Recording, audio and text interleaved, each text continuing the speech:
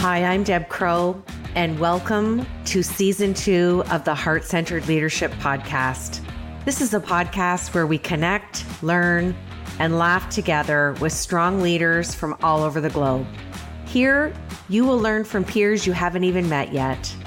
You will gain new tools to add to your leadership toolbox, because whether you're a C-suite executive or a first-time entrepreneur, we all contend with challenges, and there's always room for improvement if we choose to seek it. So please, pull up a chair and listen in. This is the Heart-Centered Leadership Podcast. Welcome to the solo episode. We are at the end of February 2022, and it just amazes me how fast time goes when you are intentional. And as you know, I shared with you at the end of January, my word for 2022 is intention. And I can honestly say that I've carried that out for another full month.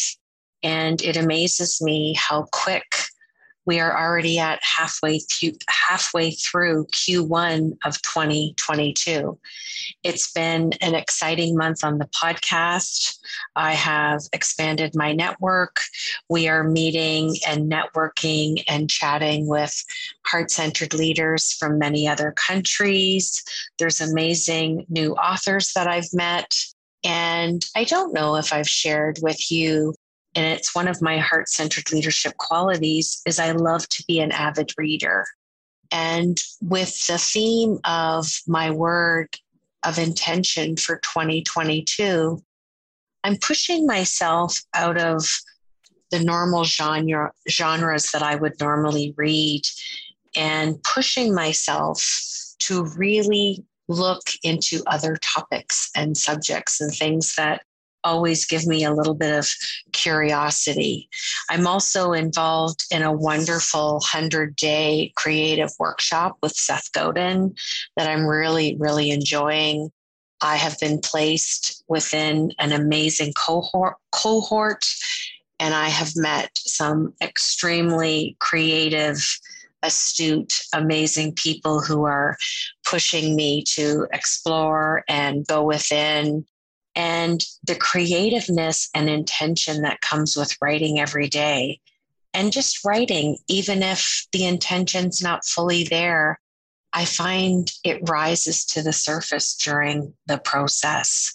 I have had a lot of wins this month with clients, a couple of promotions, a couple of executives who have switched roles and sectors, and my love for neuroscience continues to evolve as I am intentional and curious and always wanting to know what I can do next. Even if it's something that's not in my craft, my expertise, my educational experience, my life experience, intention allows you to go down and explore other avenues. I continue to speak to heart-centered leaders all over the globe, both in my coaching practice and on Empathetic, the Heart-Centered Leadership Podcast. And it's amazing when you lean into meaningful conversations, how it can bring an awareness or, again, an intention or a reminder or a déjà vu. And I find when I'm all in and present in a conversation, which I pride myself on doing, it allows me to make connections with people who may not have connected otherwise. And that has been the most exciting part of the podcast, of growing my practice globally, and just having that awareness. And I want to share something with you on this podcast at the end of February. Have you ever tried to practice what I call empathetic accuracy? This is a little tool that I share with a lot of my executives, and it's very, very simple. When you are present and paying attention, and you want to take it to the next level and really hone in on empathetic accuracy, you have to do one simple action. and that is to close your eyes. And when you close your eyes, it's almost like giving the back of your brain, the occipital lobe, a little reprieve, a little break. And your empathetic awareness allows your auditory perception and processing to go to another level. And I've had executives from the director level all the way up to the C-suite level practice this, become very proficient, share it with their teams. If they need to recalibrate on a Zoom call for reconnection with their people, this is something that will greatly help you. It's something that I pride myself on, and I find it to be the intersection of my background, my love for neuroscience, constantly looking at other strategies and modalities to incorporate into my coaching practice. And those that are willing to get comfortable with being uncomfortable and try this, they love it. It allows an openness for something new. And when people try it, they can't believe how amazing it is. So why don't you take a break? Let's take a breath. Let's sit up straight. Let's relax our shoulders back and down.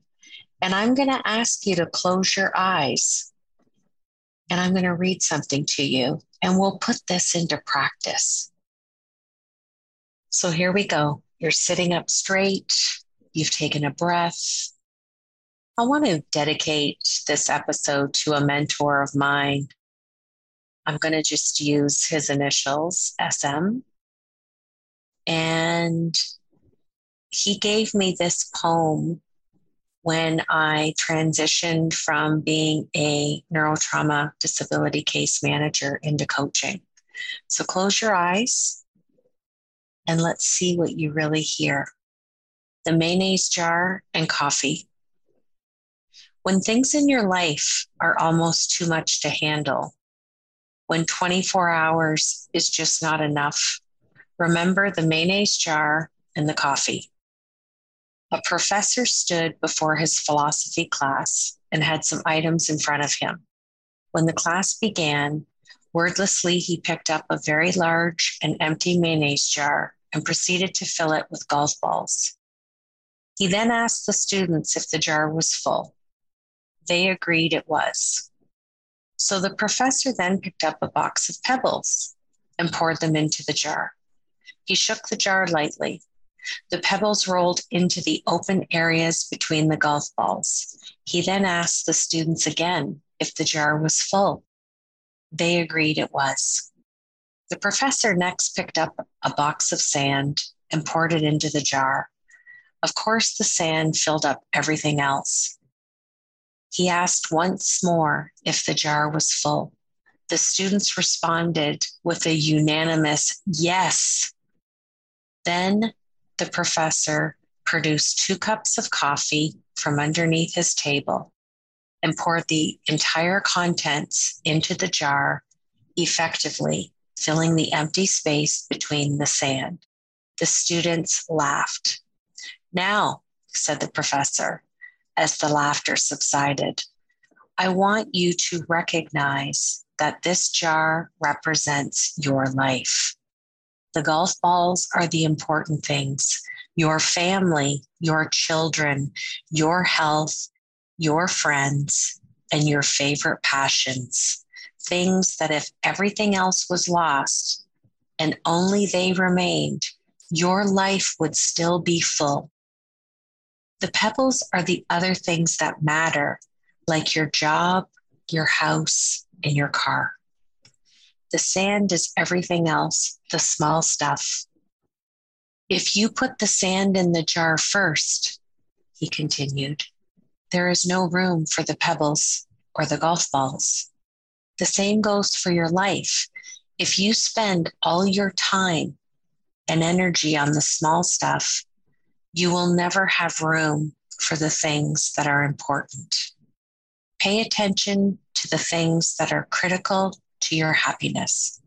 Play with your children. Take time to get medical checkups. Take your wife, husband, lover, friend out to dinner. Maybe even play another 18 holes of golf. There will always be time to clean the house and fix the garbage disposal. Take care of the golf balls first, the things that really matter. Set your priorities. The rest is just sand. One of the students raised her hand and inquired what the coffee represented. The professor smiled. I'm glad you asked. It just goes to show you that no matter how full your life may seem, there is always room for a cup of coffee with a friend. Take a deep breath and open your eyes. And I'd love to hear from you what you heard from that beautiful poem. And what I love is how we can look at the intrinsic things in our life, our family, our friends, versus the extrinsic things. And I shared this poem with you today because a lot of you have heard my story and how I've lost 5 executives 12 years ago. And in the end, this was the conversation that was had. They were worrying about all of the extrinsic things, and they allowed a deficit for the intrinsic, including their own health. So my call to action for you today is to do a self-audit of everything that has just been beautifully said in that poem. Where are your priorities? I'm hoping that you're not working yourself to a level of stress that is not healthy for you, your family, your friends. Are you making enough time to have self-care in your life every day? Because there's no point working yourself against deadlines when it comes to the detriment of your health. That is the prime and sole reason why I choose to do what I do now. I want managers, leaders, executives, and C-suites. I want them to rise to the top, whatever that means to them, successfully, not with consequence, bad health, or hearing the proverbial, there's no time, I don't have time. We all have 24 hours a day, and how we choose to spend that is personal. So figure out, how many hours a day are you working? Out of that 24, how many are you sleeping? Is there an hour carved out solely for you to implement and practice self-care? Because I can guarantee you, if you don't take the time now, you can run out of time. And I say that from the bottom of my heart because I've seen it time and time again over a 21-year period. So what can you do to remove stress, implement self-care, and anchor back on that poem? We always have time for coffee with a friend. Who's a friend you haven't spoken to for a while that you could reach out? How can you honor your heart-centered leadership? Always remember the definition. Heart-centered leadership is honoring your connection with people. So when you think about all the people in your life, your family, your loved ones, your friends, your extended family, your colleagues, your acquaintances, your coworkers, who have you not reached out to for a while? Who would really benefit from a text, an email, or how about a good old-fashioned phone call? And if you're able to meet and have that cup of coffee that the professor talked about in the poem, when was the last time you did a self-audit of your life? What you're doing, what's making you happy, and what's holding you back from transitioning to that dream that you're holding in your mind? And if you're holding it in your mind, is it aligned with your heart? What's holding you back? We all know that there's 2 emotions in our life, fear and love. Every other emotion is either underneath fear or underneath love? So let's talk about the big one that we all do, including myself. Where do you show up and have procrastination in your life? We all know that procrastination is a fear-based behavior. So what are you procrastinating on? What's something that you're always going to get to or you want to do when that day comes? What if I challenge you to make that day and ask you to come into what I call cognitive currency and live in the now, today? What can you do today? What small step can you implement to move yourself one small step closer to the dream that you're holding in your heart? We know that we often hear and say someday, but sometimes someday never shows up. If you keep putting things off, I'm going to ask you to dig a little deeper to why you're doing that. How are you honoring yourself? And if you're not honoring yourself, how can you honor your connection with people and really be or become a heart-centered leader? Again, I want to keep reiterating this. You do not need a title or stature or academia, letters behind your name to be a heart-centered leader. I have interviewed some amazing heart-centered leaders on this podcast where post-secondary education wasn't in their cards. And there's also those, including myself, that didn't get to finish university. But that didn't mean that I didn't stop learning. I didn't stop taking courses. I pride myself on being that avid reader. And I can tell you from interviewing and coaching leaders in all sectors across the globe, nothing trumps experience.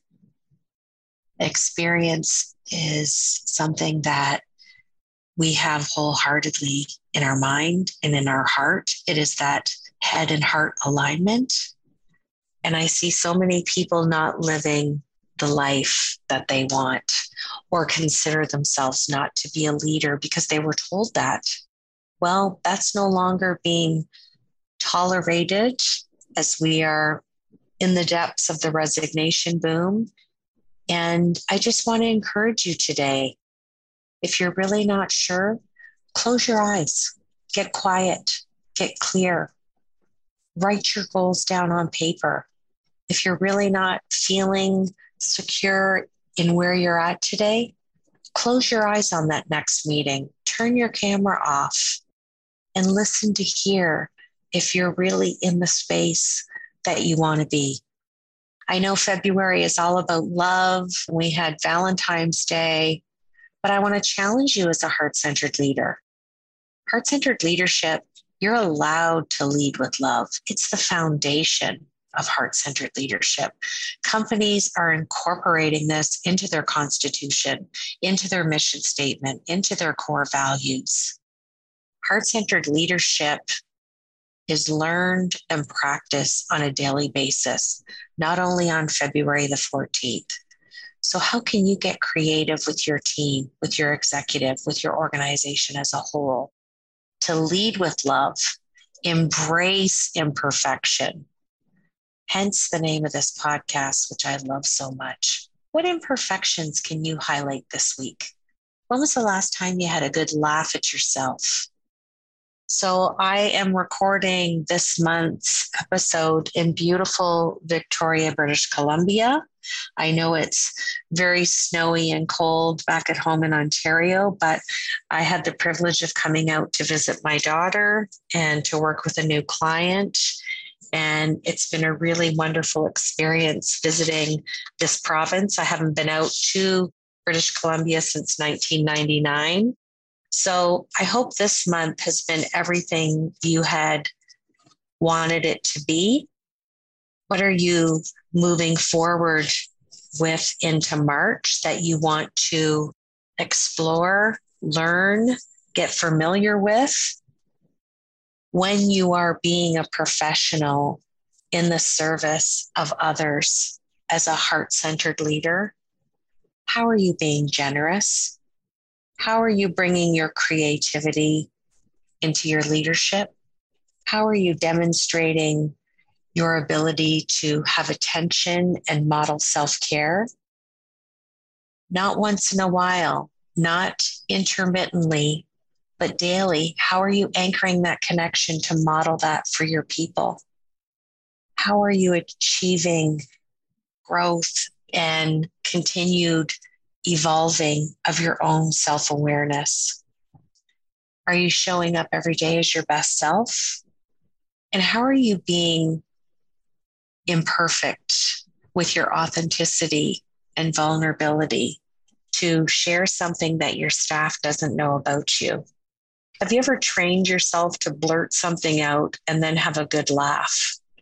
Your team, your organization, they're not looking for perfection at the top because they know perfection is an intangible reality. What are you reading to evolve your leadership, regardless of where you're at? Are you sharing how you're evolving humbly as a leader every day with your organization, with your executive team? And I want to end February's solo episode with this. If you really want to be a heart-centered leader, action will give you traction.